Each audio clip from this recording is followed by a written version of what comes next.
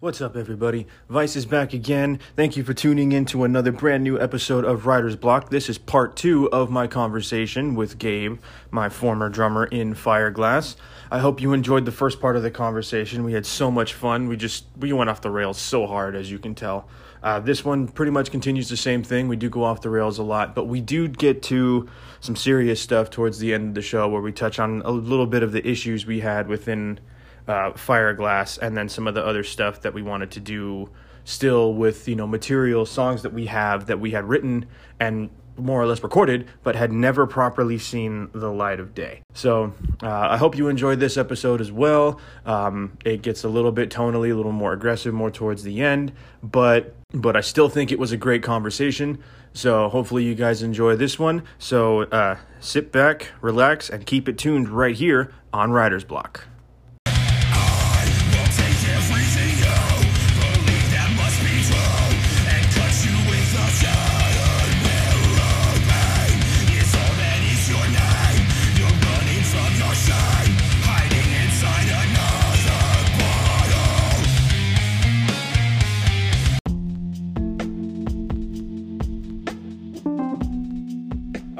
So let's talk about some of the shows that we played as Fireglass here, because we played a lot. Oh, dude! Your memory kind of goes phasey with the amount of shows that we end up playing. Oh God, man. Dude! I know we played fucking so many. Are there any good standout shows to you? Are there any shows that we did either just around Arizona or when we were on tour that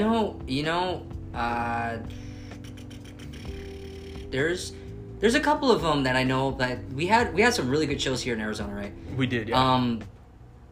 Then there was these other shows that we did have outside of our states that were really, really awesome to play as well. Like I said, dude, memory goes so phasey with the amount of shows. It's hard to remember because I'm not trying to point fingers, but me and Matt were like one of the only people that stayed awake when we tried to go back and forth between states or cities. That's fair. Hey, no, sometimes when we were driving through Texas and we were driving to New Mexico that first time, you and I stayed awake. Yeah. No, to be fair, you did stay up your fair share. I feel like CJ and Break were like the only two people that just never stayed awake. Oh no, they were drives. No, they were dead to the world. We could have crashed and it wouldn't care. Yeah, it was definitely the three of us, but I know I can agree that it was more you and Matt. Yeah, dude, Sid, just having the amount of times of, because I mean that's kind of the rule of thumb, right? So when you're on the road and you have the driver that is consistently having to keep that situational awareness, especially when you're on the road at high miles per hour.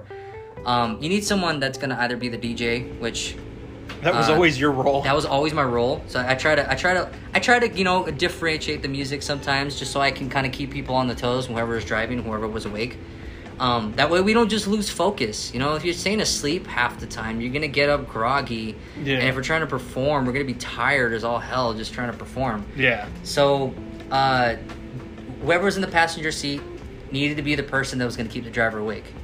And that's just kind of like the rule of thumb, especially when you're traveling in long distances. So having those days where we perform a show, and then stay up all night to get to the next city, and then finally get to a hotel, if we were lucky to have a hotel. Yeah, we didn't always have hotels on the road.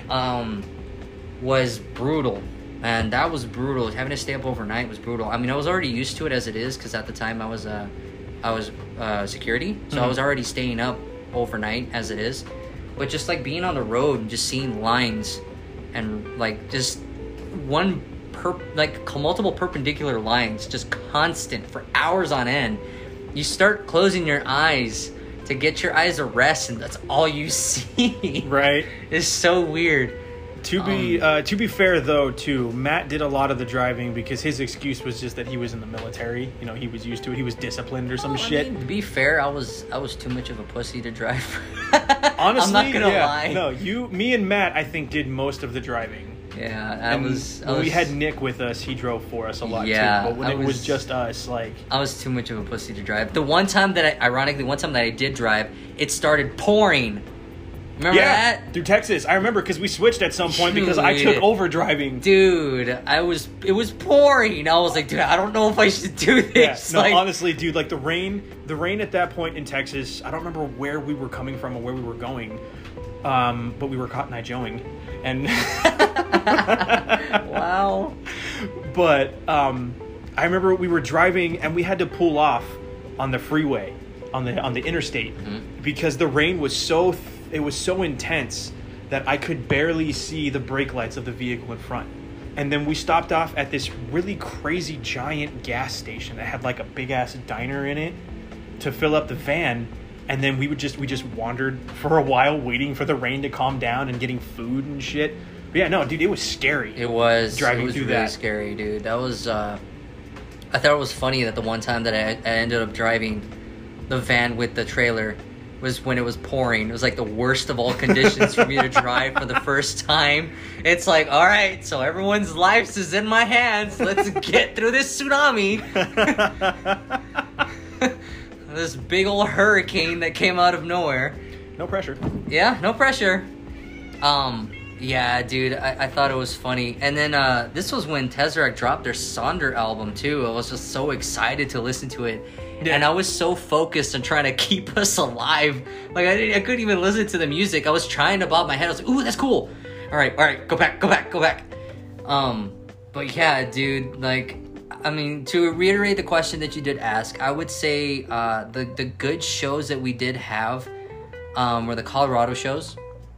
Oh, yeah, Colorado Springs, man. That show was a blast. Colorado was just in general was awesome. It was a lot of fun to play there. The couple shows, I mean, a lot of the shows that we had up in Phoenix. I honestly, don't quote me, but I do not remember majority of the venues.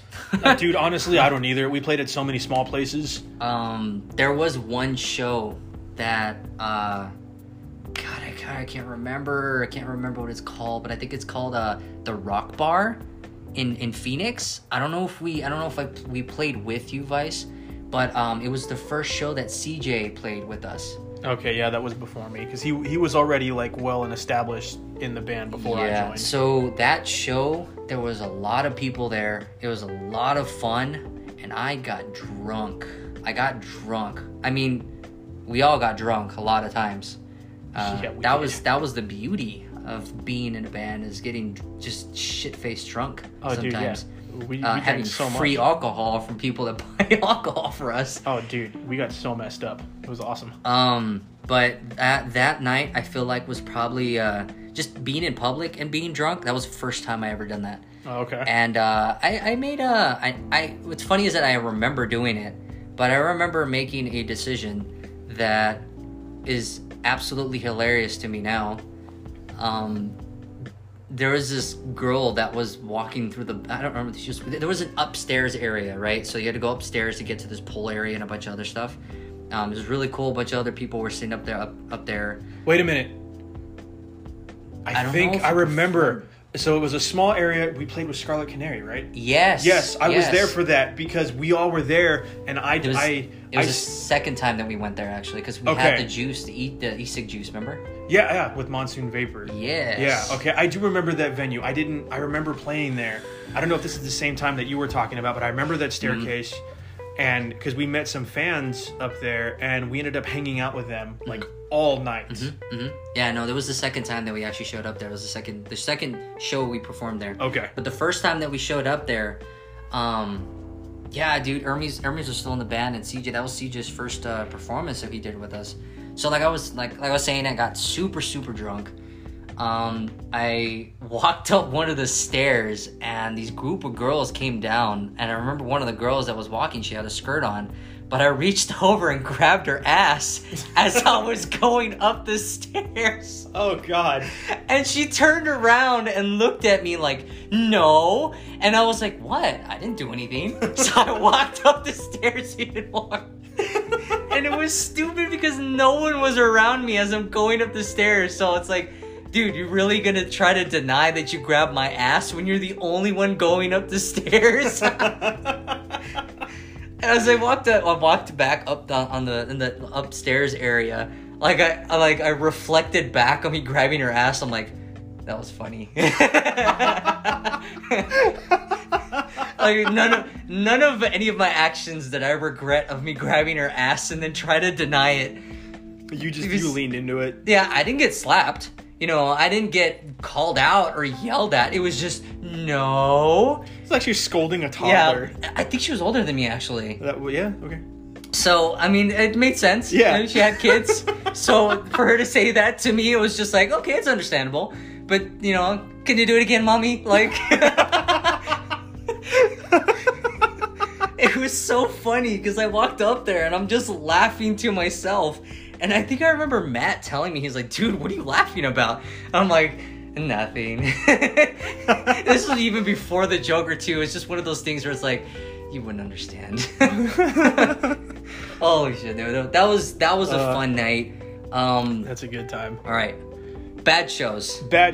I feel like, well, I don't know. My take on this, so I have one, I mean, aside from just like most of the tours that we went on, there's one show as far that kind of, I feel like falls in the realm of good and bad that I wanted to hit on. And then I have one show that I think was a really good one. Mm-hmm. That's the show at the Rock. We'll talk about that one after. Yeah. But so the show that I think it was bad because of the people that were there, but it was good because by the time we went on stage, we didn't give a shit.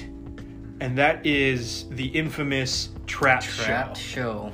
So headstrong pieces of shit. So for anybody who doesn't know, so we played a show with TRAPT. We were one of the 5 or 6. Like, there were so many local bands on that bill. It was ridiculous. It was like us and As We Watch Them Fall and like 5 other bands. Wasn't Pyro performing that night too? I believe Pyro was there too, yeah. Man. Like, it was such a stacked bill. It was ridiculous. There did not need to be that many local bands on the opener. But so we showed up for our call time. We hand in our tickets and everything, and we're waiting for them to show up. TRAPT shows up 2 hours late to the venue for whatever reason. So in order to compensate for that, they cut all of our, the opening bands, they cut all of our set time short by like 10 minutes. Yep. So we had to cut like a song, and some stage banter like out of our set. And then you don't forget about the sound check. Oh, yeah. When they showed up, they did sound check. The doors opened.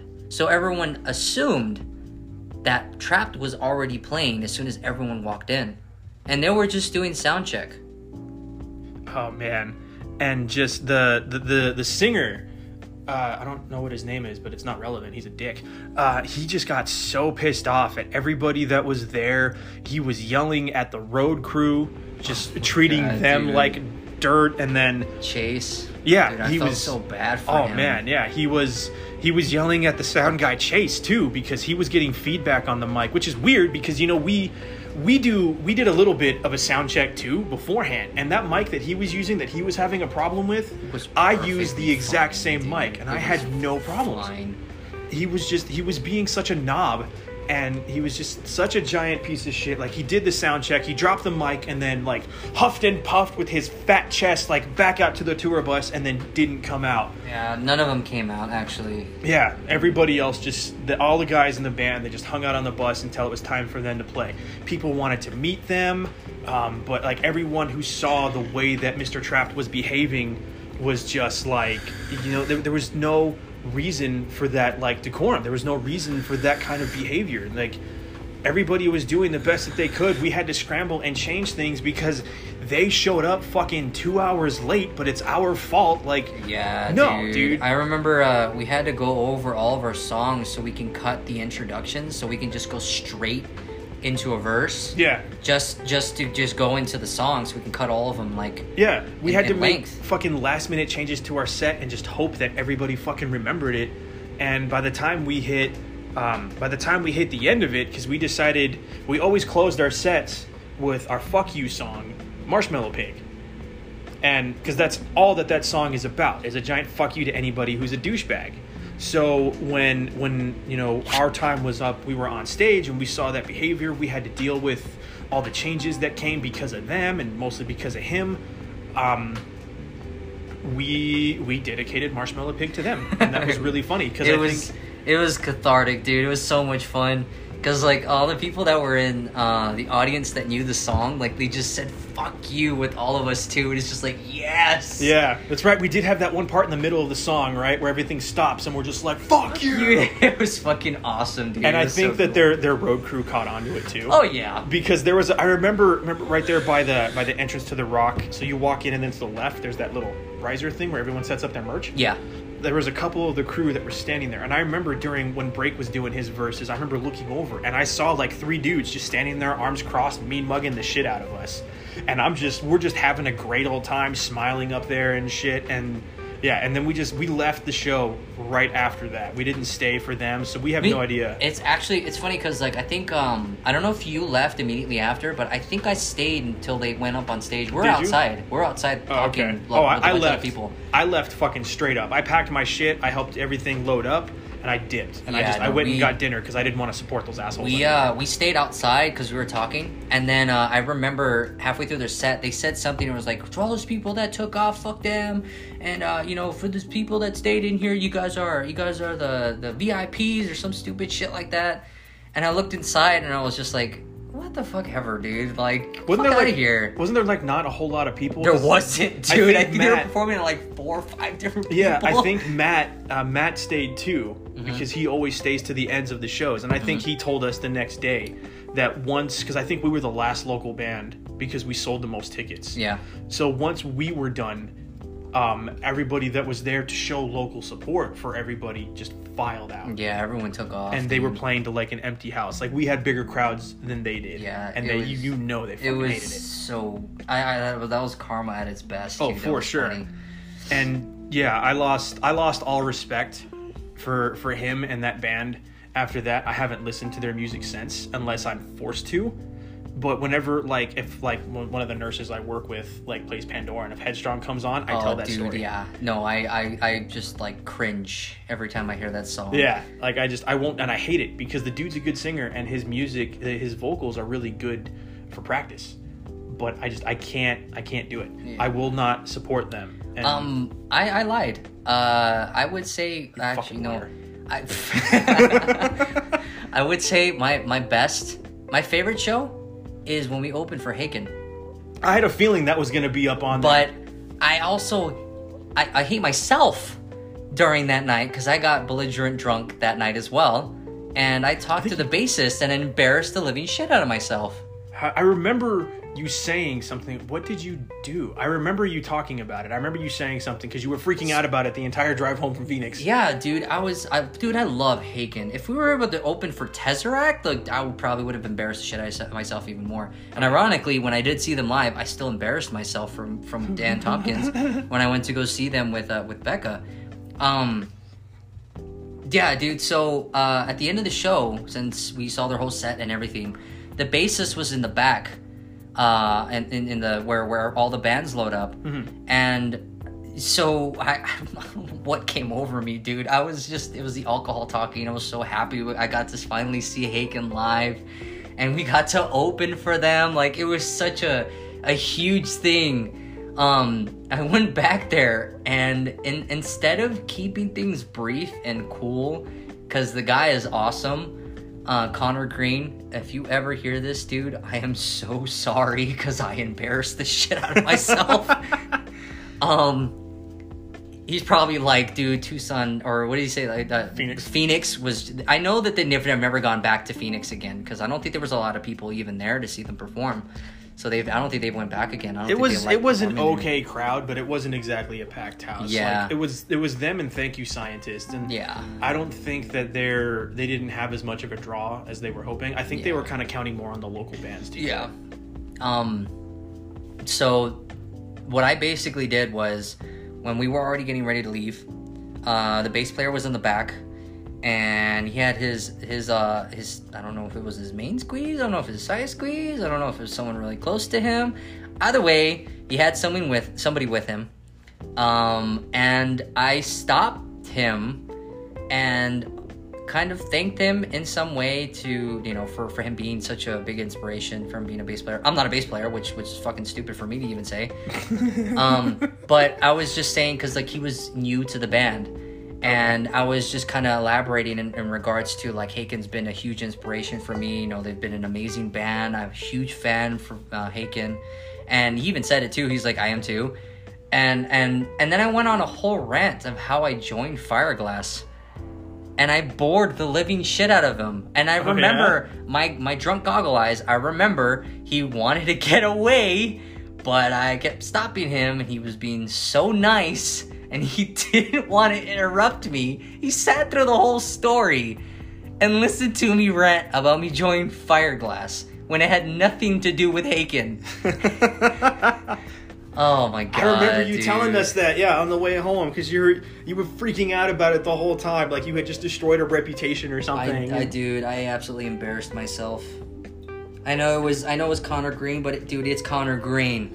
The guy is a freaking legend, dude. Like, he's insane.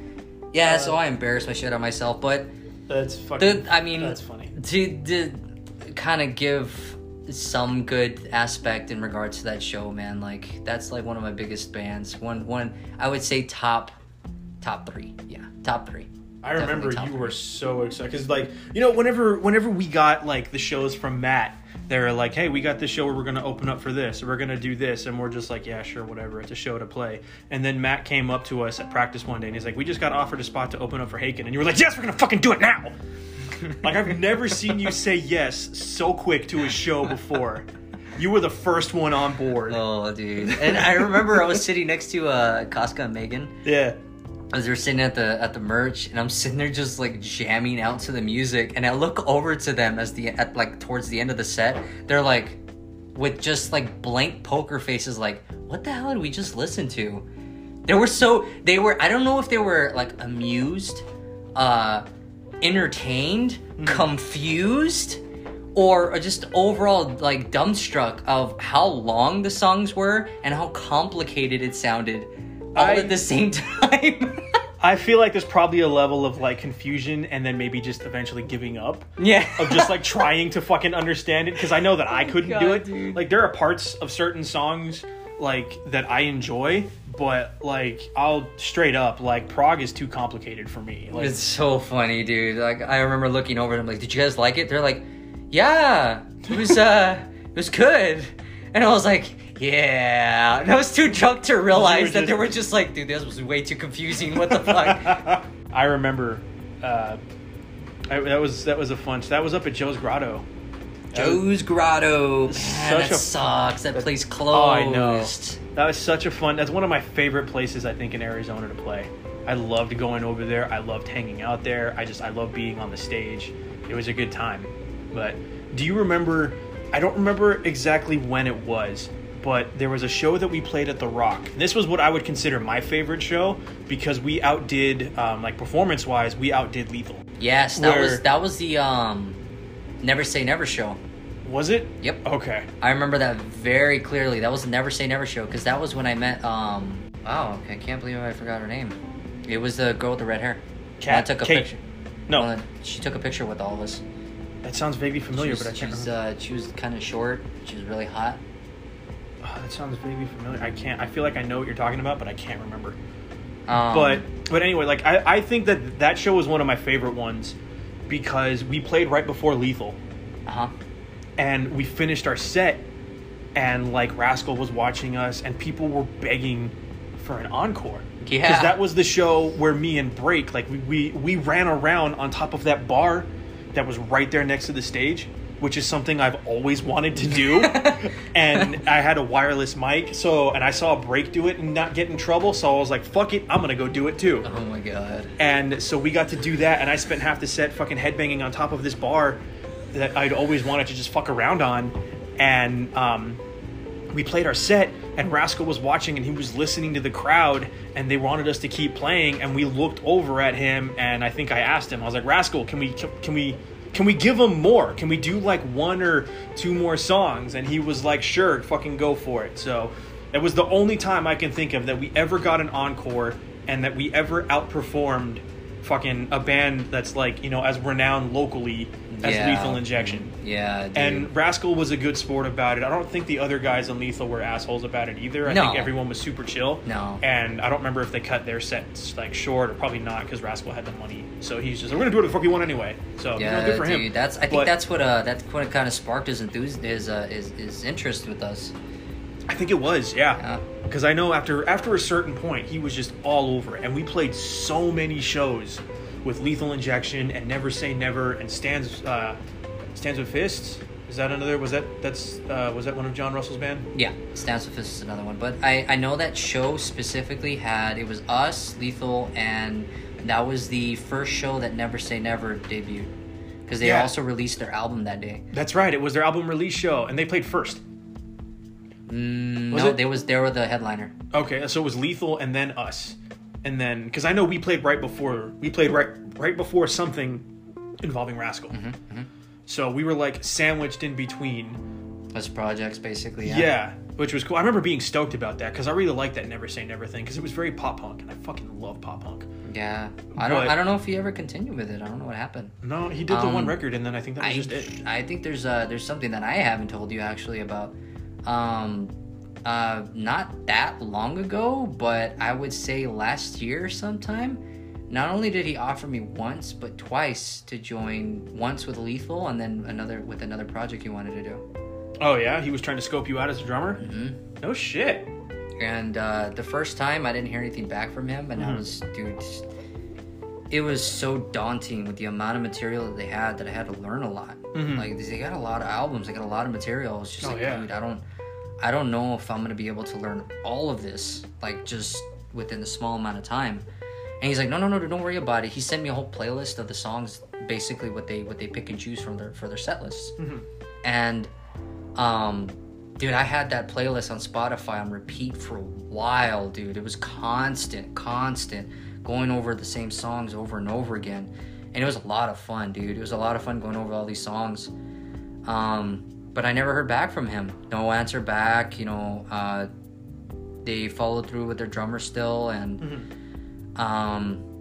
then he tried to get in contact with him again. And I was just like, yeah, dude, I'm sorry, you know, like things happened, this hasn't happened, and Becca left, and you know, kind of having to take care of Aiden for the time being. It's kind of hard for me to just kind of, you know, have time for music right now, just to perform. Even with Lethal, like Lethal is a big thing. He's like, no, don't worry about it. He's like, just make sure you prepare for this show, and maybe hopefully down the road, you know, we'll plan a tour. And I was like, dude, I'd be down. Didn't hear anything back the second time. So I was just like, you know what, forget it. I'm not gonna join another band again. And then I had other offers, other bands, other people will contact me and they're like, dude, you're a really good drummer and this and this. And it's just like, dude, I don't want to join a band anymore, man. Like, Fireglass just kind of left a bad taste in my mouth. Yeah, the situation on Fireglass as a whole was pretty rough, and it definitely kept me away from the idea of being in music for a while. Like, I think when I quit, I don't remember how, I want to say it was like a year that I didn't do anything. I didn't want to be in a band. I didn't want to pursue music that hard anymore. And then Jesse came up to me and approached me about Beneath, and I decided to give it a shot. Yeah. And, you know, I've been doing that ever since. And then getting to a point of, like, feeling like, oh, this can be a fun little side tangent. So with not being in a band anymore, and, you know, not really having much of a drive to join another band, are you still, like, do you want to, like, put out music as, like, a solo artist? Do you want to just be a session guy or a studio guy, or are you just done altogether? It's funny is that when you asked me initially in regards to being on this podcast, and then when you told me the name of the podcast, I was like, dude, there's no way that sticks with me so well. I have writer's block, dude. I have so much ideas. I have so many ideas on what I want to do, especially with everything that I've gone through since leaving Fireglass. Yeah. I just don't know how to approach it. I don't know what to do with it. I can't play guitar for the life of me. I mean, I can play piano. I can sing. I can write beats and, you know, play drums. I need to find the time. I need to find the money, the resources. just getting down to actually writing the material. I have a couple things that I still kind of polished and fixed from when I initially was writing things on my laptop. So I have a couple songs, not a lot, but it's just like what, three or four songs or something like that, that I kind of, you know, wrote out and stuff, and one of them being something that me and Becca actually wrote together. And it's crazy because when we were writing it together, we didn't know how we were gonna write it. We just kind of picked and choose a bunch of different samples and different sounds, and I wrote my own different parts and stuff to kind of go along with the key of the song. She loved it. I tried to like organize it a little bit more. There was a lot of different samples that we just didn't really use. They were just kind of there. But as of, I would say maybe 2-3 months ago, I got back to it again and I finished the song. The only thing I need to do is add vocals and mix and master the song. That's it. That's awesome, dude. I wrote drums for it. I have a structure for the song. I mean, granted, you know, it's kind of a weird thing to release a song with samples that's been kind of ripped, default samples that kind of been ripped up from a program. Which I would love to actually just kind of rewrite the actual samples themselves. But I mean, to get the overall aspect of what the song is supposed to sound, it's basically done. Like I just, you know, small things, basically write lyrics for it. But yeah, I even wrote some like new wave, like retro song. You know how like new wave like nowadays is kind of like a cyberpunkish sound. Okay. I have something like that I wrote out. I have an idea for like a metal song that I kind of wrote out as well. Super genty, but none of the samples of the program that I have has anything remotely close to some genty guitar that I can produce. So the drums are as like default you can get. Yeah. But yeah, the idea is there, dude. Like, and it just all comes down to like writer's block, man. Like, I have lyrics that I've been wanting to write down. I have emotions that I've been wanting to get out for so long, and I just don't know how to approach it. Yeah, it can be hard. In my experience with writing and everything, with getting emotions out and whatnot, I feel like one of the best things that you can do is just try not to force it. You know, when you feel compelled, you know, you'll do it. And then if you try to force it otherwise, you might get something done, but you're not going to be happy with it. And I had writer's block myself for months, man, until I finished maybe a week ago that one that I showed you, the one that I had posted on SoundCloud for my hip-hop project, The Collapse. I'd been trying to write that for a couple of months. Like, I bought that beat off of one of the things that I get my beats from for like forever ago. And I had the idea for it and I had it sit, and I couldn't do it. I'd write maybe 1 or 2 lines and then I wasn't feeling it. And writer's, the creativity and getting through writer's block is not something that you can force. At least not with any success. Yeah. So, like, I understand, you know, having emotions and stuff, you know, being like needing to process things and everything, but it's not something that you can force. You try it a little bit each day. If you're not feeling it, then just don't do it. And then, you know, inspiration will hit you at the weirdest times. You could just be listening to a song on Spotify or just hanging out at home, and all of a sudden you'll feel compelled to write, and then that's when you do, and you will come up with something really good. Yeah, I mean, like I said, it's just like I have all these ideas. Like I said, it's just trying to. I think a lot of it has to do with like just me being cautious about who I pick and choose and who to like what I want to approach. Like, yeah, you for example, like I would love for you to like write some bass parts, or you can pick up a guitar and like write something out. I would love to ask CJ, but dude, he's off to big and better things right now, man. He's in the military. Oh yeah, CJ's crushing it in life right now.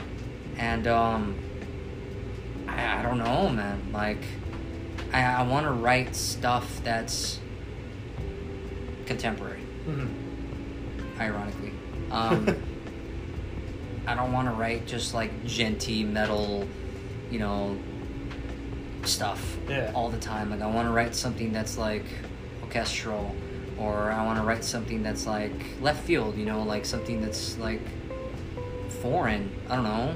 Like add some new instruments into the play, like a harp or a hurdy-gurdy, or something that's like not foreign to our ears, but still give some aspect of emotion that'll connect to someone. I think it's a good thing to branch out and try new things and experiment and stuff. It helps you grow as a musician, as a creator. Writing based on something different can help you grow as a lyricist.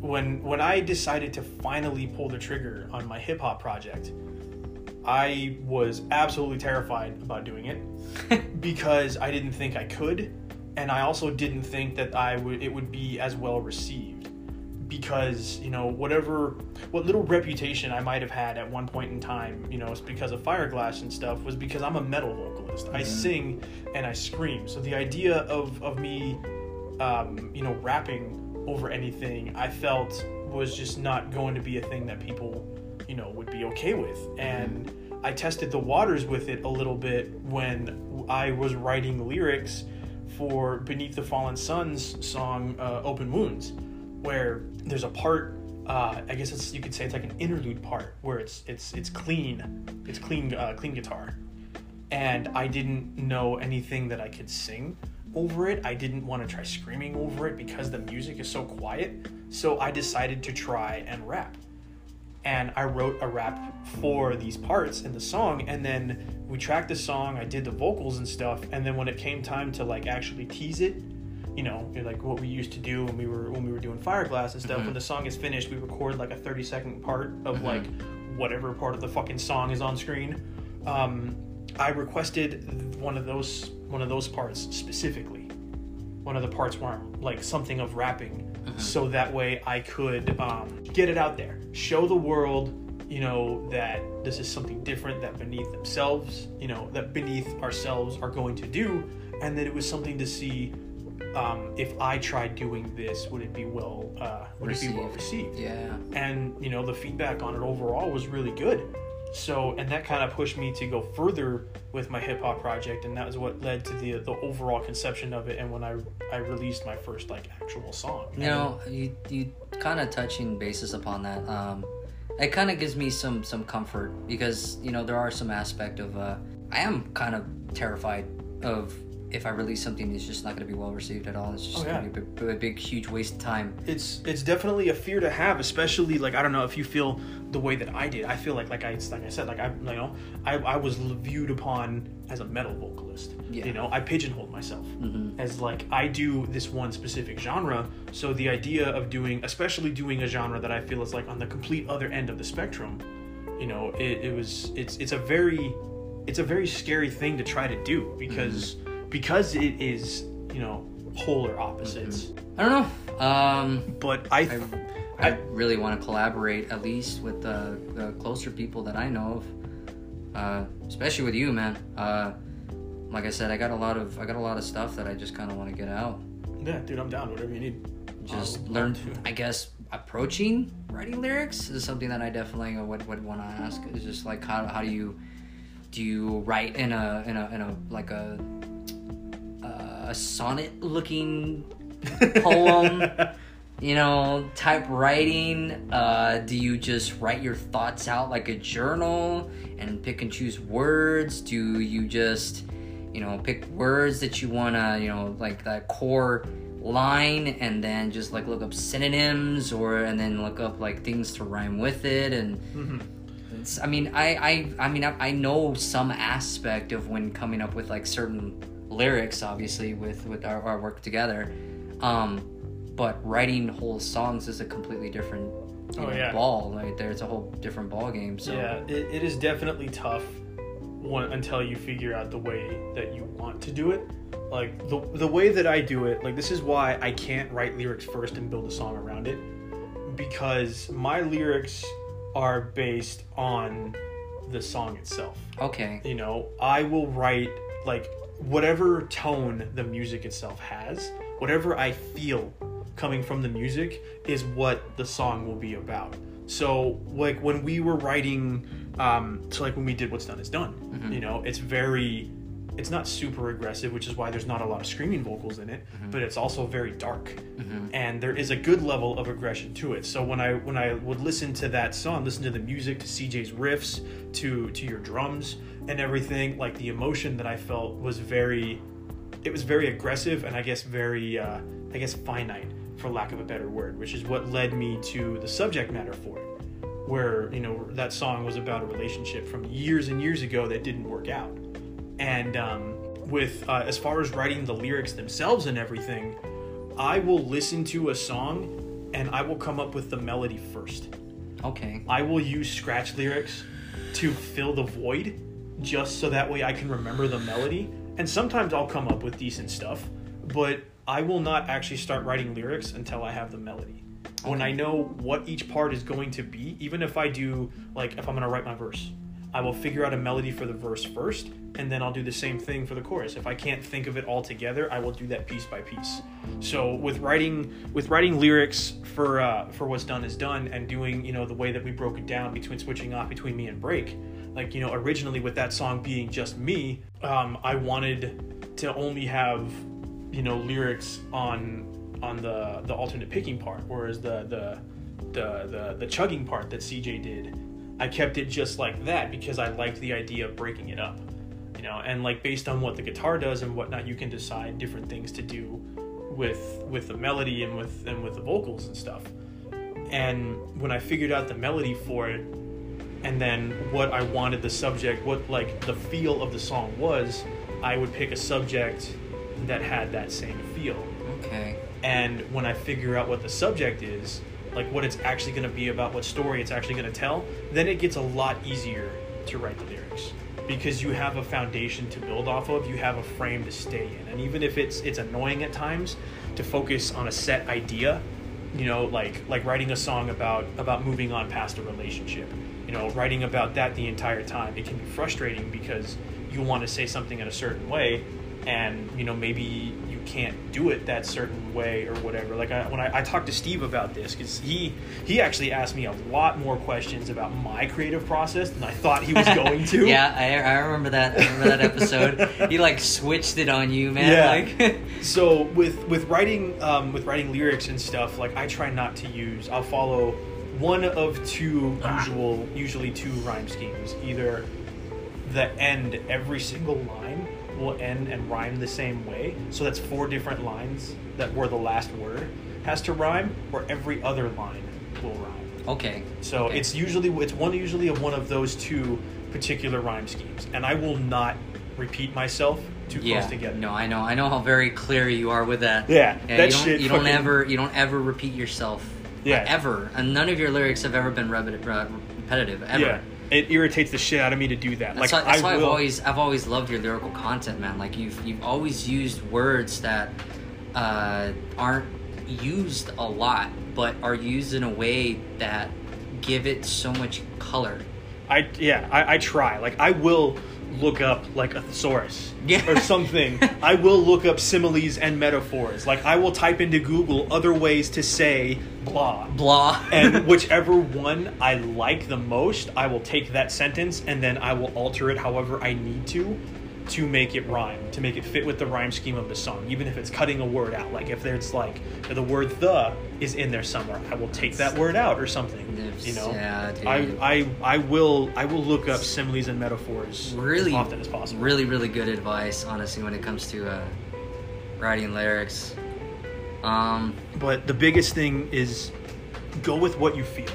Okay. You know, we'll just let the music speak to you. And I feel like that should be an easier thing if it's stuff that you yourself are creating. Like it's hard for me to write it with writing with Beneath. It was sort of easy because I helped Jesse rework all of those songs that we recorded together. Yeah. And then writing the hip hop stuff, that is difficult because I'm not creating these beats.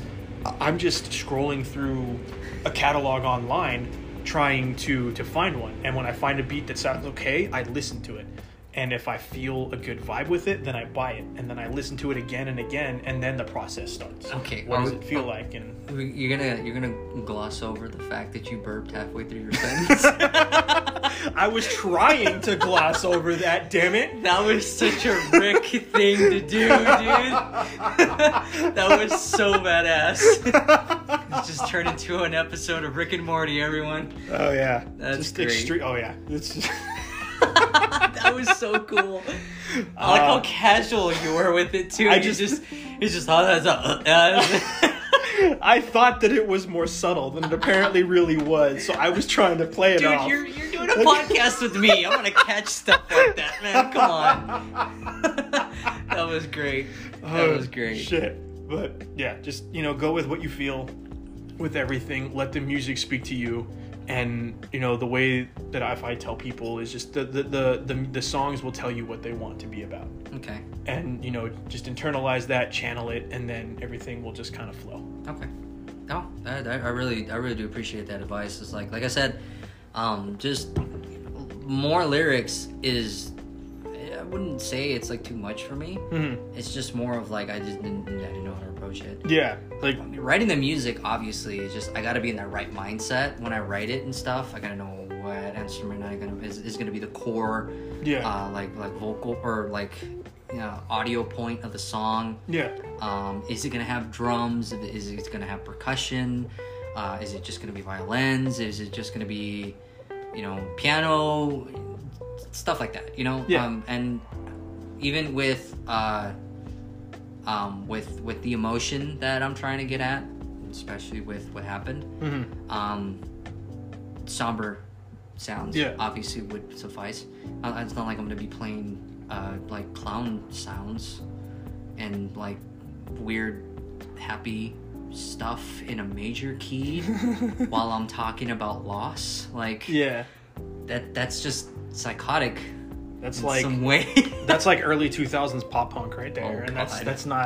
that's the vibe I go for, That's not scary. the vibe that you would go for. That's scary. I'm we talking about something serious. I mean, the music's gotta be deep and serious, and you gotta feel it on a multi-dimensional level. Yeah. And I'm not gonna be like, yay loss, yay loss, I lost someone close to me. It's like that's just creepy, man. It's like something you hear in a nightmare. Yeah, right. That's some disturbing like 70s kind of shit, dude. Yeah, you don't want to do that. But yeah, maybe look at writing lyrics the same way that you do with writing the music itself. Okay. Finding what the core of it's gonna be. Is there gonna have, what's the rhyme scheme gonna be? Is like what kind of instrument is it gonna be there? Is it gonna have screaming vocals? Do you want to have another person on it? Do you want it to be just you? Try looking at writing lyrics the same way that you write the music itself, that you create the songs itself, and then kind of just internalize that, and again just go with what you're feeling. This whole time we haven't really talked about how I approached drumming. You know what? That's a fair point. I think we touched on your history with drumming, and then we just spent a lot of time talking about Fireglass, and we didn't actually really delve into your whole creative process yet, which is like kind of the core point of the podcast as a whole. And we totally just fucking glossed over it. So this is what happens when I don't have pre-scripted questions, dude. Honestly, I think it's okay to wing it though. Like there's some, you gotta admit, if I'm gonna listen back to this, you did some good material, Gabe. You did good. You did good, okay? I'm gonna leave that in the editing just for you. You did good. Okay, so go ahead. You can. With the way that this is going, honestly, with this so much, and we're not even anywhere near done talking yet, this is probably going to end up being a 2-part episode. So that'll be cool. But yeah, let's dive into. Let's get back on the core, actual meat of this fucking show. This whole idea that I built this podcast around. So with approaching the way that you did your that you wrote your drum parts for the songs with Fireglass, and when you did the background vocal parts and doing the backing tracks and stuff, from like pre-college, when you talked about being in that band that eventually became Shattered Systems and whatnot. what was your writing process back then? How much did it change from being in college? And then what was your writing process as a whole when it came to Fireglass? Okay. So I know that's a lot. So just no. It gives me some good pointers. So before I went to school, like I kind of elaborated way back earlier, when I would listen to music, I would listen to, say, the guitarist would write something, right? It's usually when it comes to the writing process, when it comes to the whole band, you got that one person that has just a mind that just spills ideas out constantly, and they have to record everything. So the guitarist would come in with like a whole riff, and then I would listen back to that riff, or if we're practicing, I would have him play the riff, listen to the riff a couple times, and then try to incorporate the tempo. How fast does it feel it needs to be, or how slow does it feel it needs to be? And then overall feel like, what surfaces do I really have to play on? Do I really need to play on the right cymbal? Do I really need to play on the hi-hat? Do I, just do this jungle beat on the toms? Is it a lead up to another riff? So that's how I approached it prior. And because I didn't have a lot of knowledge of what I was doing, it was more of like, okay, so what do I know how to do from what I've heard so far from music that I listen to? And honestly, the guitarist would give me, because they would listen to a lot of prog music, so the guitarist would give me a lot of ideas. And so I would have to go over it with him. It's like, okay, so what do you mean by this groove? And he would kind of elaborate on it, and he would just kind of count on his string, and then it kind of clicked on me. Like, so it was more of like, as I was creating, I was learning along the way, because it was new stuff that was completely foreign to me. The complexity was just beyond my comprehension. Yeah, I know, but I actually stopped. I burped. You did the Rick burp. All right, red flag. Burped. I burped. I'm sorry. Excuse. Yeah. So like, I didn't know what I was doing half the time. So whenever I would actually write my drum parts, I basically just like, I based a lot of my drumming grooves off of the timing. So if it was a weird time, it wasn't just 4/4. It was like it's 7/8 or like 9/8 or some weird number. 7/32 or some shit. Jesus. I would basically use the simplistic of counting, because like I said, I didn't know a lot of when it came to like odd meters, or like just how to approach, even with drumming. Like, there's just so much that you can do with it. I just used the basics of what I knew. And I just based it off of like the music I listened to, which was straight 4/4, or I guess in a sense like mainstream, easier to listen to music. Yeah. So I used that knowledge of what I initially had and approached it that way. If it didn't add up and it didn't sound good, then I would have to redo the whole thing again, or use some aspect of it. That way it can make it fit, and maybe cut myself off like halfway through the groove so it fits with the actual riff. Sometimes it didn't work, but there was some beauty in the mistake. And I'll listen back to like my old stuff, like old like written stuff that I did, and sometimes it didn't work, which was kind of crazy, because I didn't realize that what I was doing at the time was something that in prog music a lot of people do.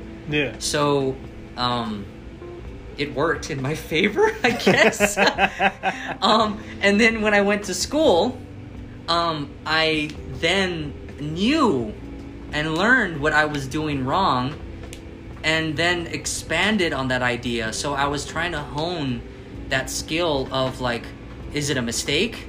Can I turn this mistake into something that I can use potentially in the song?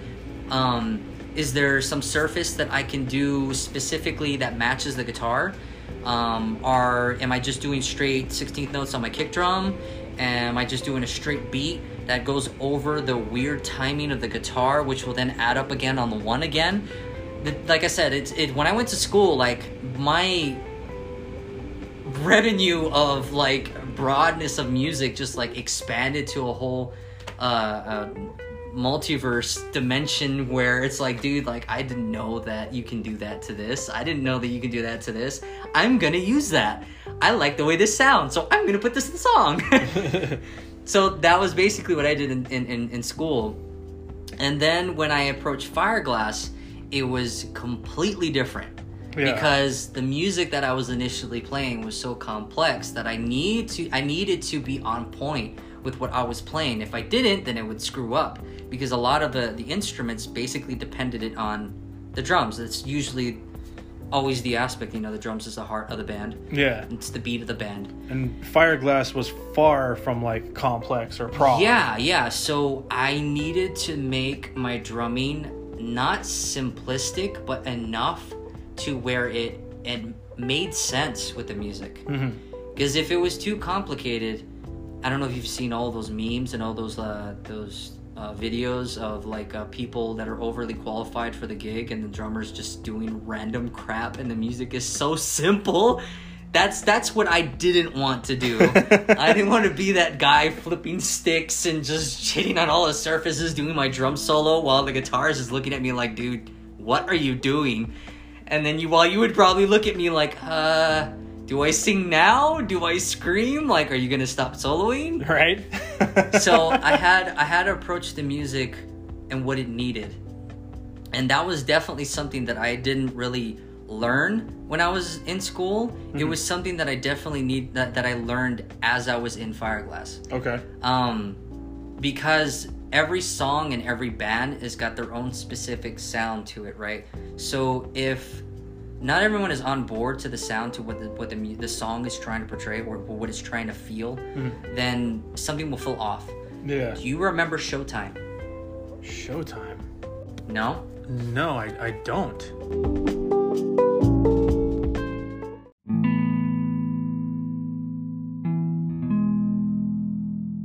So what was Showtime one of like the old songs? Was it a song that we had written or was attempting to write when I was there? It was actually I think it's funny. Showtime was the song that we performed actually a couple times when we were playing at the event. And then it turned into Club XS, I think. But that was basically our opener. And we didn't know what to do with the song because it sounded all over the place. No? No. Does it ring any bells? I don't. Like it. I feel like it's there. I can feel it in my head, but I cannot remember. Like, I definitely remember a song called Showtime, but I do not remember performing it. I do not remember anything that I did vocally. I don't remember what lyrics could have been. I can't remember what it sounded like. Like, I gotta look through like YouTube videos now and try to find this song, dude, because I can't remember. I feel like that'd probably be the best way, the best version of the song that we had it, because it was kind of complete, I guess, in some way. But the rough version is I have it in email. And that was when we were just kind of practicing. We were just kind of going over the set. Mm-hmm. And you remember that little EQ thing that I had off to the side, and we were able to record something on a little tiny... That, like, Tascam thing, or the other? I'm not sure what it was. It wasn't the one that I was using for backing tracks and my Britney Spears headset. It was the one with the that recorded. It was when we first started. Okay, it was the little Tascam thing. Is that what it was? Yeah, okay. I remember that. So yeah, we recorded the like, I guess in some sense it was like the first like set list that we did for our live performances. And the one song that we had, which was the opener, was called Showtime. God, I wish I could remember this, dude, but I really don't. So what I'm trying to get at is this song we scrapped completely to the point where you don't remember it. Apparently, yeah. Because it didn't make sense. It made no sense. And at the time, like, it was just kind of like riffs that we just kind of like picked and choose and kind of meshed together. We tried to make it sound like something. Man, I wish I can like mock the riff, but it was like a jazzy, I guess, a groovy type of sound. We definitely gotta bring up the YouTube video, but yeah, it was like I said, that was one song that we scrapped completely. Like, it was in the live set, but we completely scrapped it because it just did not feel like Fireglass at the time. It didn't sound like Fireglass at all. That sounds vaguely familiar, but I cannot for the life of me remember anything about that song. And then there was Sack Dragon. I remember Sack Dragon a little bit. That one, it never ultimately became anything. And then there was Whopper Jr. The only one that, like, I like, these are all the beginning, like the working titles for all of the songs before there's lyrics and stuff to them, and everything changed. Like the titles for everything became real, except for Marshmallow Pig. Yeah, we could never. Yeah. We wrote this. You guys had the music for it, and then Break and I divided it up, and we had our respective parts, and then we added the parts for you in between too, where you said like no time for peace or something like that. It was during a part where it was like with haste. Yeah, something like that. Yeah. And we divided up everything, we wrote everything, we had it set, we were playing it as our closer, but I remember debating so much among all of us about what the fuck we were going to call this song. God, dude. And we could not agree on anything. Nothing fit. There was not one title that any of us fully agreed on. And eventually we were just like, fuck it, let's just keep it Marshmallow Pig. And I feel like that was part of the draw for it, because whenever I would say, because we talk about the song, right? Like we're on stage, and I was usually the one who talked about the songs in between the sets after Break did whatever Break did. And I would talk about the song as like, this is a song that's about, it's about anybody who's just been a self-righteous asshole or something. And, there's a part in the middle of the song where you're going to want to flip us off, and I want to feel it. I want to feel the fingers flying at me and shit. And, I always built it up as like something intense, as, this song is going to be called We Hate You, Please Die, or some shit like that. And always like, and this is our last song, Marshmallow Pig. And I remember the first couple times that we played it before people like understood it and whatnot, that like people would laugh at the title and they would look at us like we were on drugs or something.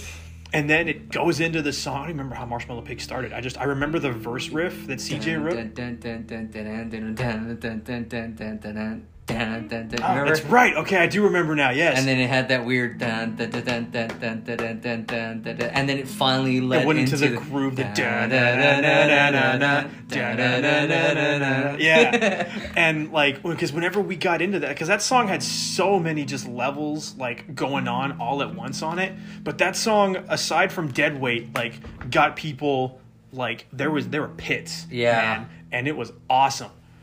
And it was so much fun. But God, I wish we had officially released that song. It's funny you bring up that when you would announce the song. I remember every single time you would announce the song, and immediately after you would say Marshmallow Pig. I didn't know that that was what the reaction of the crowd would give. Like, they would laugh and look at us like, what the fuck is wrong with you? But every time that you would announce the song and say Marshmallow Pig, every single time, I'm not kidding you, I remember every single time, you would say, I promise this is a lot heavier than you think it is. Yes, that's right. Every single time. And I would mouth every single time, immediately after Marshmallow Pig. Like, I promise this is really heavier than you think it is. Yes, because I would say it in the back. Oh shit, I never knew that. That's fantastic. Because I always felt that the name of the song was so misleading that I needed to clarify that this is a real aggressive song. This isn't going to be like something off. Like, this isn't going to be a huge departure, from anything that we did. And flowers, yeah. And marshmallow pigs. It's not going to be some kind of Sonny and Cher. Oh Oh, Guts and blues. Got the pig. Do you imagine if it was like that? That would have been hilarious. We're gonna go into just some fucking black metal Dimmu Borgir shit with it. Do you remember the fucking how we chose to tease it? Or I think you brought it up, how we were teasing it when we were recording it. Oh, it was the Family Guy episode? Yes, with the really jacked pig. He's just like, oink! And he punches Brian in the Stewie, face. would you like to see my pig? It's just oink. I thought it was perfect, too. It fit just so goddamn well, man. Oh, man. We were so close to releasing that song. It would have been perfect. I wish I knew. Do you know what happened to it? Because I only ever heard the first cut, and then it just died. Yeah, so, I mean... I think I mentioned to you before, like I have the email.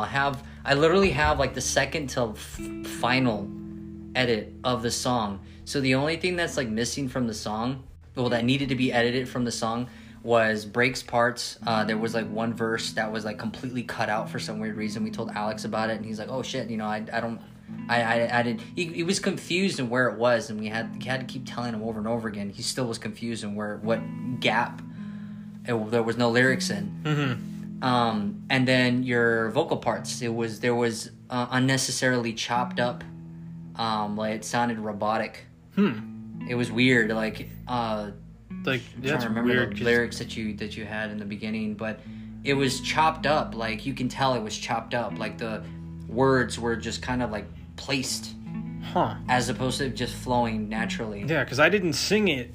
I didn't do my vocals like small section by small section. Yeah. I did my whole parts cohesively. I'm assuming what he did was he used what takes that you did and kind of like picked and choose like the best parts. Okay, yeah, maybe. And then put them in place. I remember having some issues vocally with recording that song. Yeah, the song like melody wise was really hard to get down. There wasn't even so much of like an actual melody to it. Like there was very little like singing, like actual singing with it. It was screaming, and then what I would consider just like aggressive talking. Yeah.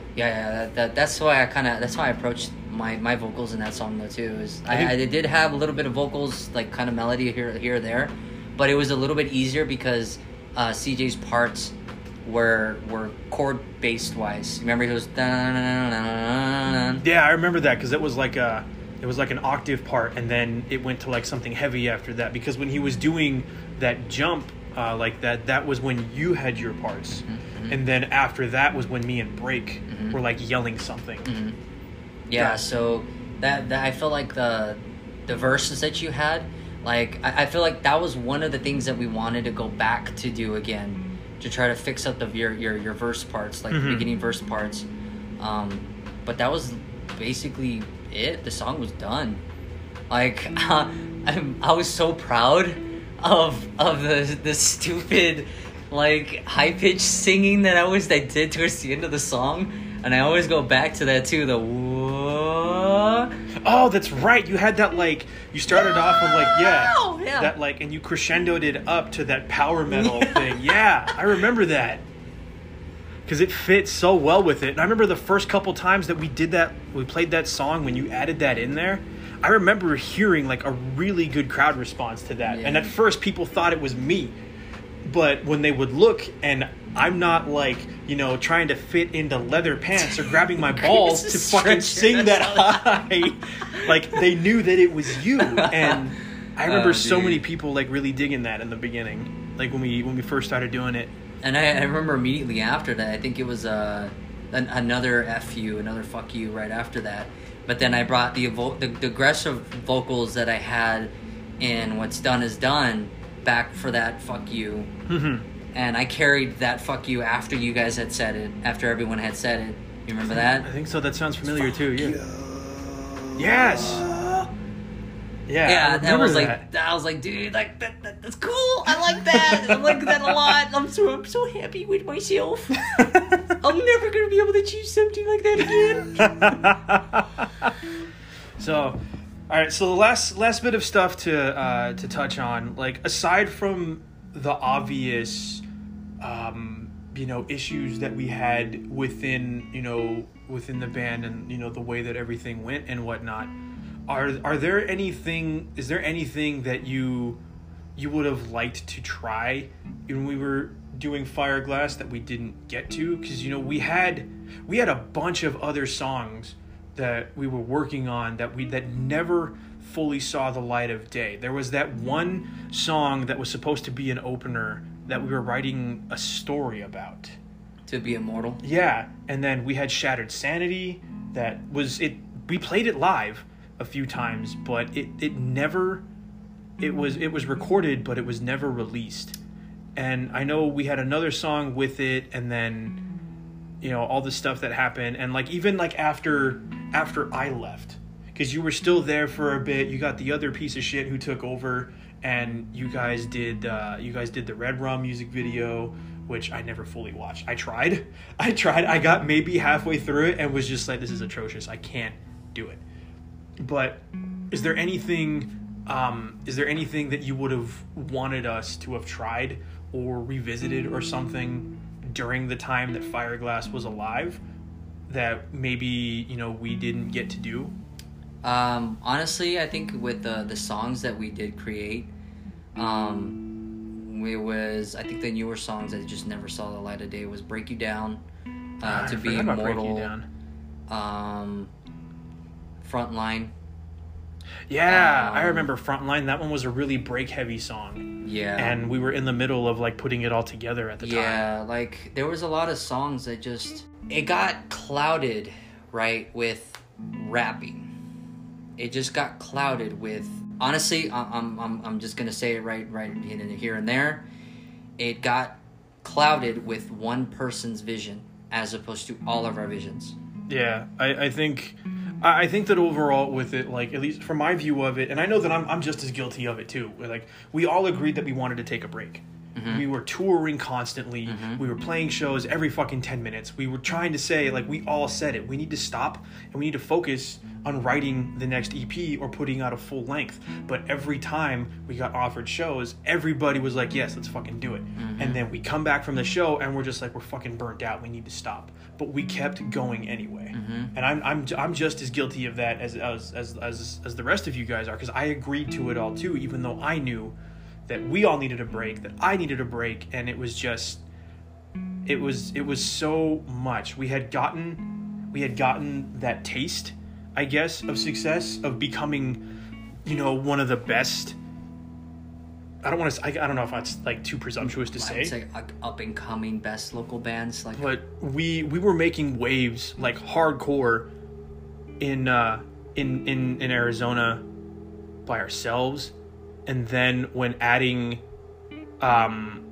everything else that we had done with it, the touring that we did, and then getting in really close with Lethal and stuff, mm-hmm. It really shot us to that next level. And we got a taste of it with with the labels, the 3 labels that were looking at us. I think that we got ahead of ourselves, and it was the closest we had ever come, probably any of us ever would have come, to achieving that goal, to achieving that dream of doing this for a living, and we just couldn't let it go. Yeah, no, it was over ambitious. We got I wouldn't say all of us got a little over ambitious, because like I said, it was at one aspect, we're all on board, right? Mm-hmm. We were all for this. We can feel us getting burnt out a little bit. We were at a point where we were all feeling like we were getting a little burnt out. We take little breaks, and then we still went right back into another show where we practiced on the same songs over and over again. And it wasn't just me that was getting burnt out. CJ was getting burnt out, our guitarist. Oh yeah, he was having a full-on crisis. Yeah, dude, he didn't even want to pick up a guitar. He was done. To be fair, to his credit though too, CJ was only 18. He had no, other than being in Fireglass, he had no real direction in life. Yeah. And he didn't know what he wanted to do with himself, and he wanted to take time to figure that out. Yeah. And, for being as young as he is, I don't think there's a problem with that. Mm-mm. So, I mean, that was that was one aspect that was starting to tip us over. Even the tension between the band was starting to build up a little bit more. We're at each other's throats. Oh yeah, that definitely got worse over time. And then it was, like I said, it was just that we were starting to become a little too over ambitious. I mean, I got to give Matt for pulling all of his weight for everything that he was doing for Fireglass. I know at this current time, he is burnt out. Completely burnt out of doing everything. I believe it. All of his socials are gone. I spoke to him recently. He's just burnt out, man. Like, he's tired. He's tired of people dropping in and out of Fireglass. He's I don't know. I don't know what to tell him that I've already told him many times before, you know. And it's just like, dude, like, if it's gonna be Fireglass, then find the musicians that are gonna be there, that are gonna stay. Yeah. If one person's gonna stay in that band specifically, even though majority of everyone else has left and it's only you and this other person, then I feel like maybe you should hit the reset button, man. And it's the only thing you can do. Like, I mean, there's no more red flags that could be thrown in your face than what you've already had so far. You can book so many tours, but you're gonna lose a lot of money when you don't have any material for you to tour with. You know, and that was one thing that I told him. I was like, dude, like, why are you going to the tour? It was the tour that they went on right after you had left, when we had planned for that tour before you had left. And I told him, I was like, dude, I can't request this time off. Like, I'm sorry, I can't go on this tour. Like, and he was telling me, he was like, yeah, like, this show canceled, this is happening. I was like, Matt, you need to pull the tour. What, are you only going to perform in front of 3 or 4 different people for like 4 different cities when you have like 10 places to go to? Like, don't do that. Pull it.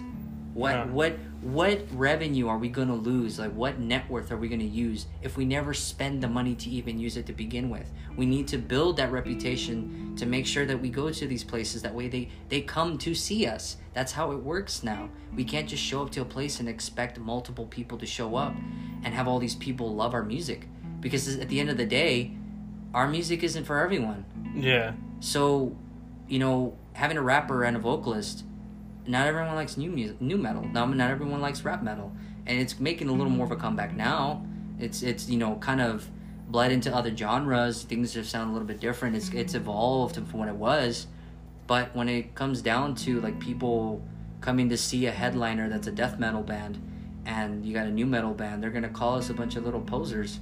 Because we got rapping and it's not as heavy as their death metal band that they're... God, dude, we played with, like, bands in every other, like, subgenre and rock, like, possible. Like, I know that you were so overly excited for playing with, like, Haken and stuff, but we did not belong on that bill. That was not our water. That wasn't our water. Dude, not it wasn't even at the same ocean. Are there any, before I get to this last question, let's discuss, however briefly, the process of shooting the video for What's Done Is Done. Oh, yeah. Because that was an experience. Okay, so how long was it when we prepared for it before we actually went out to San Diego?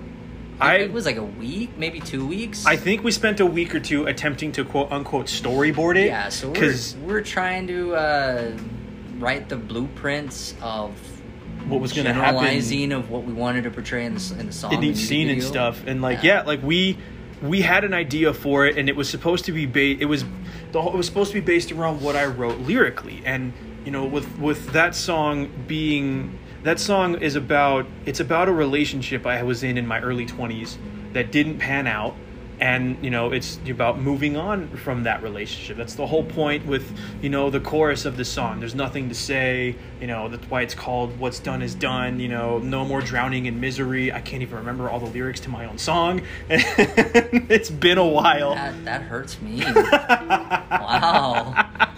But there's no turning back. What's done is done. Yeah, you know, and like I want you to be a memory. Like it was supposed to be the whole idea was supposed to be based around the lyrics for that song, and it was supposed to be a visual representation of what I wrote about. And we were trying to get it figured out. We had the beginnings of it planned when we were utilizing Sean from Kill Your Name in it and everything. And then we go to San Diego and we start to shoot the video, and then we had a plan for the first half of the video was to be at the house. It was supposed to be at Sean's house telling the story. And then the end of it, from CJ's guitar solo on, was supposed to be at the beach. Yeah. And the process of shooting the video started off really funky. At least in my opinion, I think it started off really weird because we had a vision, and then when we got there and we are the ones in control of the video and whatnot, everybody just kind of stopped. Yeah, like it was almost like everyone, or the camera guy was just kind of like doing things for us, and he didn't know what we were gonna do either. Yeah. So it was just like, it's gonna be here, and I remember vividly that I told him like, yeah, we'll start it right here. You know, you guys can be sitting down on the couch, the controllers, they're playing PlayStation or something. They're playing video games. They're spending time together as a couple, and it's a one-sided situation where he's trying to have her engage in this this intimate moment together, but she just doesn't really give a shit, and she's just kind of like giving him a cold shoulder the whole time. Yeah. So then it escalates to something else, and it ends up going outside, and then it ends up we were gonna use his Mustang, weren't we? We were gonna have him peel out and haul ass. I think we had some idea like that. Like we had a lot of really over the top ideas with it. Like I like the way that it ultimately played out. I thought was really cool with the flashbacks. Yeah, like and that. Everything. That I liked what we had, and it still worked. We improvised what we had, and I liked how it ended up being, which it kind of panned out to be pretty damn good. It did. It was really fun. It was tiring. I didn't think that shooting a music video was going to be that fucking exhausting, but it really was. And I know, like, when you were the one who started to take control of the shoot and everything, and everyone was like looking at me to kind of direct it because it was my song, and I didn't know. Like, I felt so I guess I was really insecure, and I didn't want to like take charge because I didn't feel like I was worthy of it or something. Yeah. And I remember very clearly that I had specifically said, "Come on, guys, like I can't be doing this all on my own. Like I know you guys, we all discussed this together. Like I don't want to like step on anyone's toes." And Break just snaps at me and be like, "You're gonna be talking to me like that?" I was just like, "Dude, I'm not your child." Like, I wanted to tell him, like, I'm not your child. You just snap at me like that, like you're my father. What the hell? Yeah. And Sean pulled me to the side and he was like, "Dude, you gonna let him talk to you like that?" And I was like, honestly, I don't give a shit, dude. I really don't care. But I think that was another thing that just kind of. It was starting to get worse and worse as time went on. Oh yeah, for sure. Dude, even with Red Rum's music video, he took full control of the entire music video, and I let him have his way. I let him do what he wanted to do.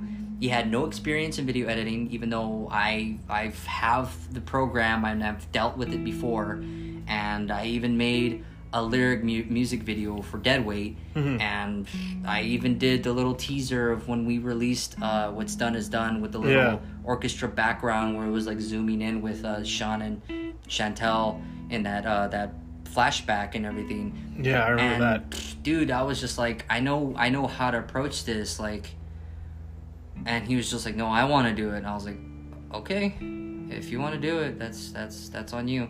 That's when I was getting to the point where I was just like, I'm starting to really not want to be in this band anymore.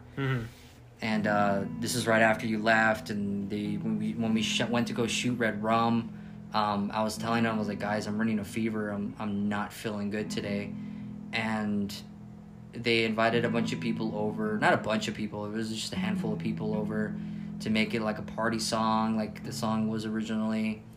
I mean, it still kind of feel like the song could have been a little more lyrically, could have had a little more of a message behind it, considering the song was called Red Rum. You know, that song in particular was really hard for me to write lyrically because Break had the idea to make it a party song, but also, having a party and the things that we were saying as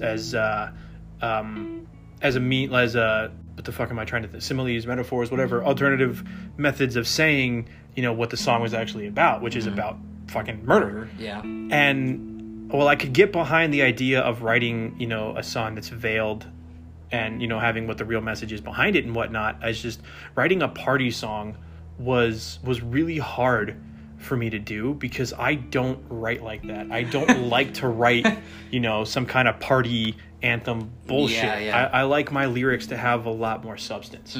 So it was really hard for me to do it. I don't know if you remember this. I don't know if you were awake for it, but we were in San Diego one day, and this is before we had even recorded Red Rum. We were playing, I don't remember if it was Sean's birthday one year that we drove out to San Diego to play with Kill Your Name or what, but we were out in San Diego to play a show, and we were chilling that night, and we were discussing Red Rum, and I had expressed to everybody that I was having a hard time trying to figure out how to approach it because it's not my style of writing. Yeah. And I had suggested to Break because I got the idea from watching Lethal and stuff. And, Rascal just does his rapping thing, but then John Russell comes up and he just does pretty much everything. He raps and stuff too.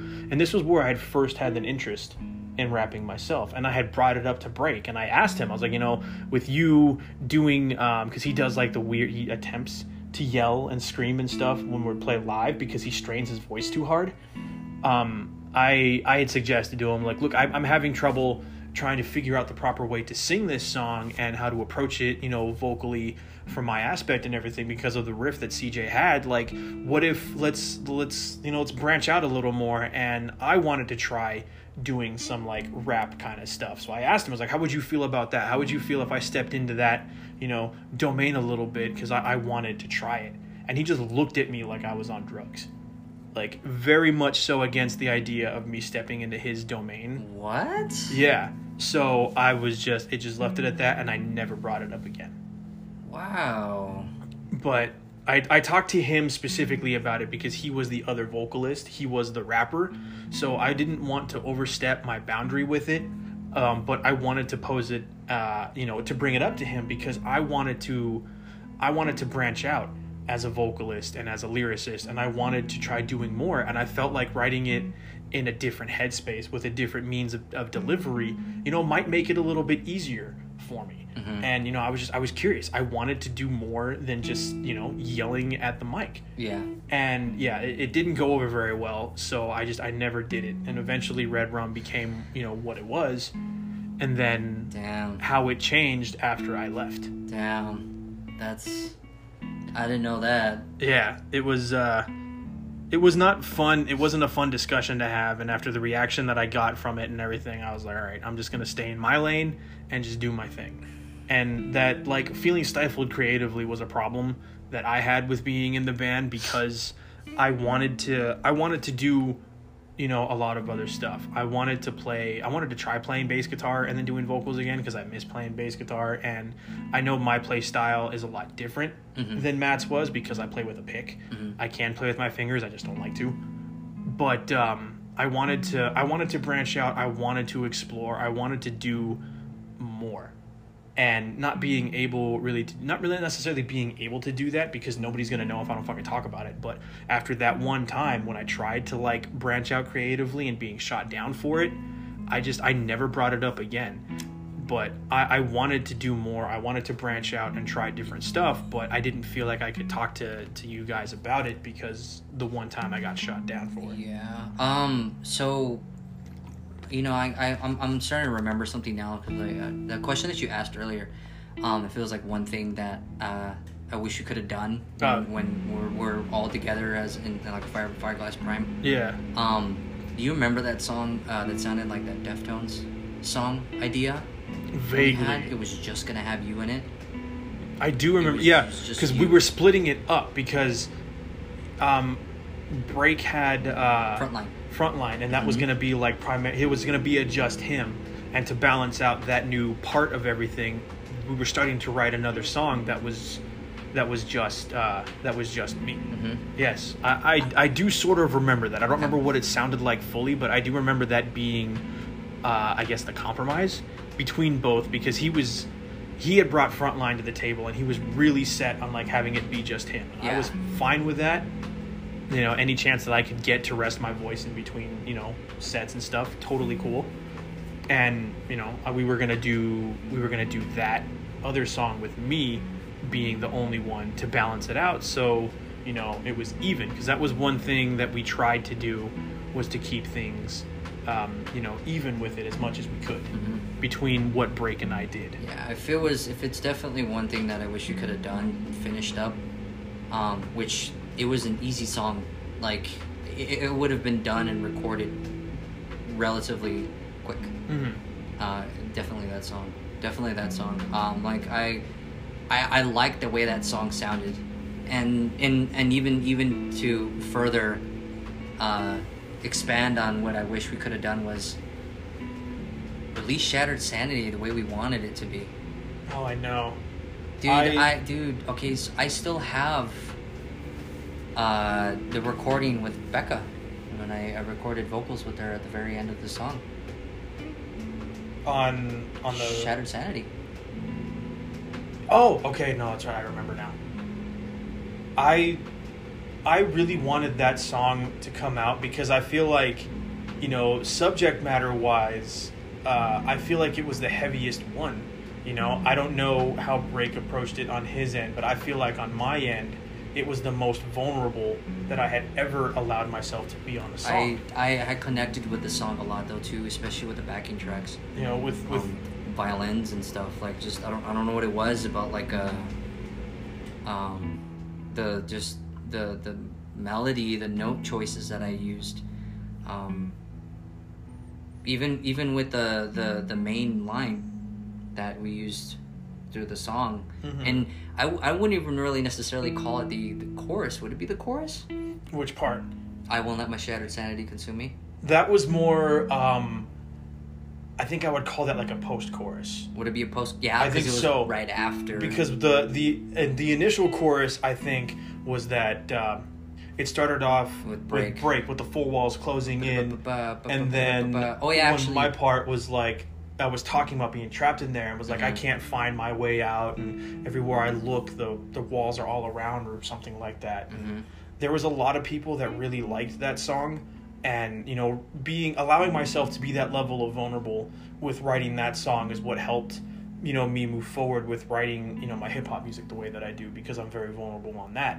But with writing Shattered Sanity and being the first time that I was really open about my struggles with my mental health, you know, that's what my vocal parts in that song were about. It was about me dealing with my depression and my anxiety and just how much of a fucking nightmare it was. Yeah, dude. If we had definitely approached the song at a later time, maybe, or maybe a different time, maybe earlier. Yeah. Regardless, where you were in the right mental state to record your vocal lines, because I know everyone was like, yeah, Vice's vocal parts were not the best, and he didn't put his 100% into it, and it's just like, probably because he's dealing with shit, you know? He's got a lot of shit he's got to deal with right now, and ironically, this is, you were dealing with a lot of shit. Yeah. So, so ultimately it affected your vocal takes. Oh, it did. It 100% negatively impacted my performance. Just the way that my life was outside of the band was absolute chaos, and I didn't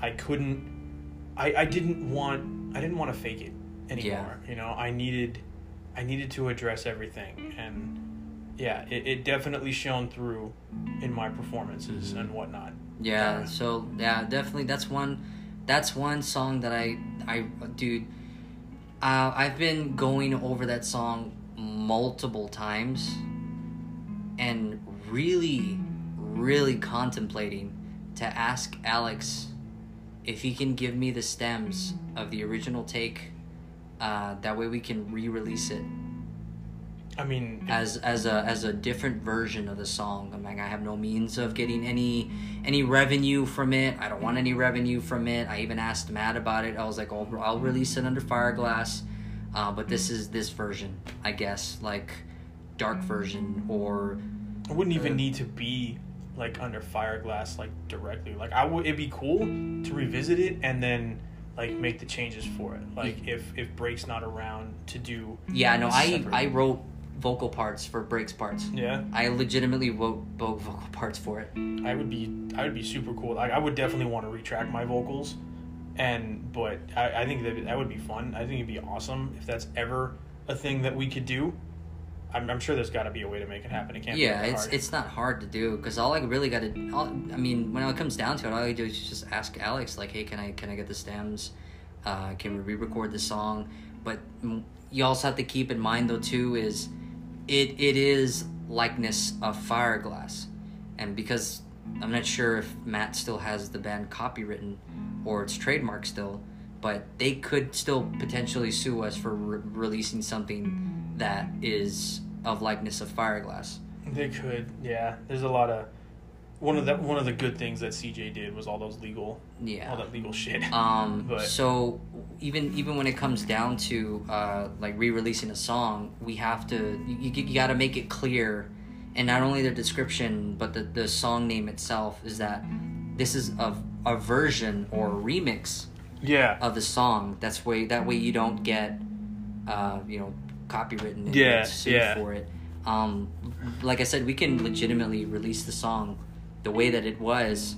I mean, granted, we can take out that little what was it, like that group singing part that like cut off right after CJ's guitar solo. Yeah, okay, we can take that out and then add the way it was originally, and then redo the chorus part at the end the way I was wanting to do it, but it never happened because when we brought everyone in, everyone was way too high to figure out what the fuck was going on, so it just completely crumbled the entire process.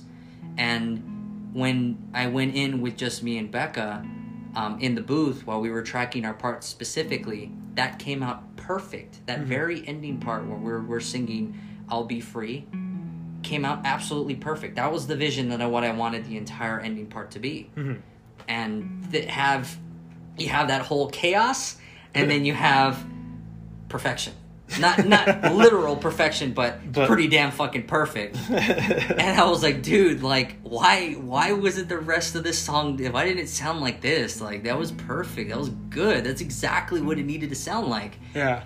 And dude, I want to re-release the song with the backing tracks the way it's supposed to be, the violins, the orchestration, because, dude, when it comes down to it, my vision of what I seen it from reading your lyrics, feeling the song, writing my parts, writing the drum parts, hearing CJ's guitars, just the overall feeling and what I envisioned and what the song was going to be and the music video could have potentially been was just literally one fucking room with a light enough to light up to see what's going on in that room, to have multiple people be in that same exact room dealing with many different mental illnesses, many different things in many different aspects, whether it be drug abuse, alcohol abuse, bipolar,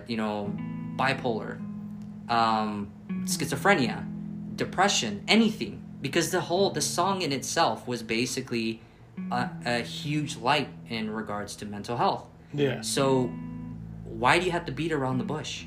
Why do you have to have the band perform and be in front of the camera when you're trying to portray, look, this is what's going on in this world. This is real. Some people let it consume them. Some people are able to keep fighting, and some people are able to overcome it. Yeah. And that's the way I wanted the ending to be, is that we had that one line of which, now that I think back to it, there was one line that was a lower line saying that I'm not good enough for this world. And then you also have I won't let my shattered sanity consume me, which is the fighting aspect. Yeah. And then you have the very last line, I'll be free. And that's that cathartic, I'm released, I'm free of this, you know, I was able to overcome this. And that's what I wanted it to be, is that have all these different scenarios in just one room, have all these people deal with like something that happens to everyone in this world, but is not shined upon so much, and it's not even, it's not as big as people make it to be, which is sad. Yeah. And realize, have that message portrayed, like some people can't overcome it, some people are still fighting to overcome it, and some people have. Yeah. And regardless of where you're at, you're not alone. I think that would have been a great idea for it. It would have really, like, it would have really been good, really, to spotlight, like, exactly what, you know, has been, well, you know, what was going on, you know, and to showcase, you know, what it was, like, legitimately about, to have the people who are going through the things that Break and I wrote about. Mm-hmm. You know, it would have been great. And I don't think it would have needed the band as a whole performing. We could have, you know, those of us who wanted to be there to portray something, you know, we could have been a part of the crowd too. If anything, it would have made sense just to have the vocalists. Yeah. You know, just like you be in the corner of the room as you're singing your part, or, you know, be that darkness that's screaming down at the person that's really just, you know, self-harming or something. Yeah. And it would have been a controversial music video, clearly. It would have been, for sure. But that's the whole point. It's the fucking truth. Yeah. It's happening. You know, you can't beat around the bush. You can't pretend like this isn't happening. And that's the thing with our society, is that, like, everyone expects you to feel like everything is okay. Like, you gotta be okay. Whether you're a male or female, you just gotta be okay. You can just get over it, apparently. That's how people think that is how it is. It's just like it's like a switch. You can turn it on and off. Like, I want to be depressed one day. Oh, I know, you know, tomorrow I'm going to be happy. You know, you can't do that. Yeah. It's just not possible. It's not humanly possible. As us as a human race, we can't just deal with all of the problems and heartache and everything that's just going on. We can't just, like, ignore anything that's going on. So, like, having something that's that, you know, in your face, dude, not only would we have people, you know, hating on it, but that hate would then turn into, well, I gotta see what this is. Yeah. That's that, because that, when you have people, like, genuinely, like, having a, oh, this is too much, you're gonna have, like, 2 or 3 other people and be like, what's too much? I'm curious. Yeah. And then when they realize what it is, they're gonna be like, this is phenomenal, this is genius. Yeah. Because you don't see not a lot of bands do that. You didn't see it so much before. It's becoming more of a prevalent thing now. It is. You know, honestly, years later, now that neither of us are in the music scene, or, you know, as deeply anymore. But yeah, back when we were writing all this stuff, it wasn't a thing that was heavily. It wasn't a thing that was heavily talked about. Yeah. And, you know, that was one of the things that I wanted to change. I wanted to be open with, you know, just what it's like living this kind of a life, what it's like to deal with it, you know, the good and the bad. And yeah, I think it would have been a great idea to showcase, you know, stuff like that. And who knows, maybe down the road we can figure out a way to make it happen still. But after everything, you know, we've talked a lot. This is probably going to be a 2-part episode, because we've discussed so much. I don't know how much we've actually stayed on topic. Oh, probably never. But so anything, you know, final thoughts or anything that you want to throw in before we call it here, Gabe? You know. I absolutely appreciate you and the fan base that you have here for Writer's Block, for inviting me onto this podcast, for letting me join this beast of an idea. I really do appreciate it, seriously. It's been fun talking and catching up again. Yeah, so man. I'm glad that you were finally able to come on. Thanks, everyone. So, but anything else that you want to leave with, or wash your ass? Wash your ass. No, I'm just kidding. I know. I don't know. A a good mojo, whatever the words. A good thing to live by, I guess, is don't stress too much, I guess. Try not to, yeah. There's a lot of things that happen, I guess. Try to see the good in people, even though there's a lot of bad in a lot of things. Yeah. But, I mean, it's kind of a given. It's yin and yang, man. You gotta have the good, you gotta have the bad. Yeah, they definitely go hand in hand. And, it's been fun. And this is going to be one hell of a thing to fucking edit, dude. It's going to take fucking forever, man. It's going to be okay. It's going to be fine. You'll be fine. But, yeah. We have quite a history over the years. And there's still plenty of things that, like, I wanted to discuss that we haven't yet. Yeah. So, like, more than likely you will be back for a second sit down. And, we'll talk more about, different aspects of Fireglass and, maybe talk about more of the other shows that we played and stuff. And, maybe discuss what led to either of our, like, ultimate finale with the band and whatnot. And, after talking and everything for a bit, I kind of want to reach out to Matt and see if I can get him on the show, too. That would be interesting, especially with the experience that he's had. So, yeah, I'd definitely like to get him on. Maybe we'll do, like, a round table of, like, the three of us or something. That'd be cool. I'm down. So, I'll have to reach out to Matt down the road and see. I think I still have his phone number. But, yeah. It's been fun. This is so much content to fucking edit. But it'll be cool. It'll be worth it. I look forward to it. So, but, yeah. Thanks for hanging out, Gabe. Thank you, buddy. Thank you. Love you, everyone. It was a long time coming. We hadn't actually hung out, I think, properly since not too long after I left Fireglass. Mm-hmm. So, catching up and talking and getting, other opinions, I guess, about the things that we did and whatnot. And then mostly just going off on our weird ass fucking tangents and shit, because that's just how it goes. But, it's been fun, and I'm glad that you were able to finally come on, dude. It was a great time. It was a great conversation, and I look forward to this, and this will be a fun one to put out to the world. So, say goodbye to the people. Bye, everyone. I'm going to hate my voice when I listen back to this. But thank you, everybody, for tuning in to this insanely massive what is ultimately going to be a 2-part episode of Writer's Block. The first part should be out in about a week or so. And yeah, I hope everybody enjoyed this conversation. I definitely want to go into more down the road just about the life of Fireglass, because we barely touched on tour and stuff. So there's so much more to talk about, but we will get to everything in due time. So, but thank you, everybody, for tuning in. I hope you enjoyed it. And, we'll catch you guys later.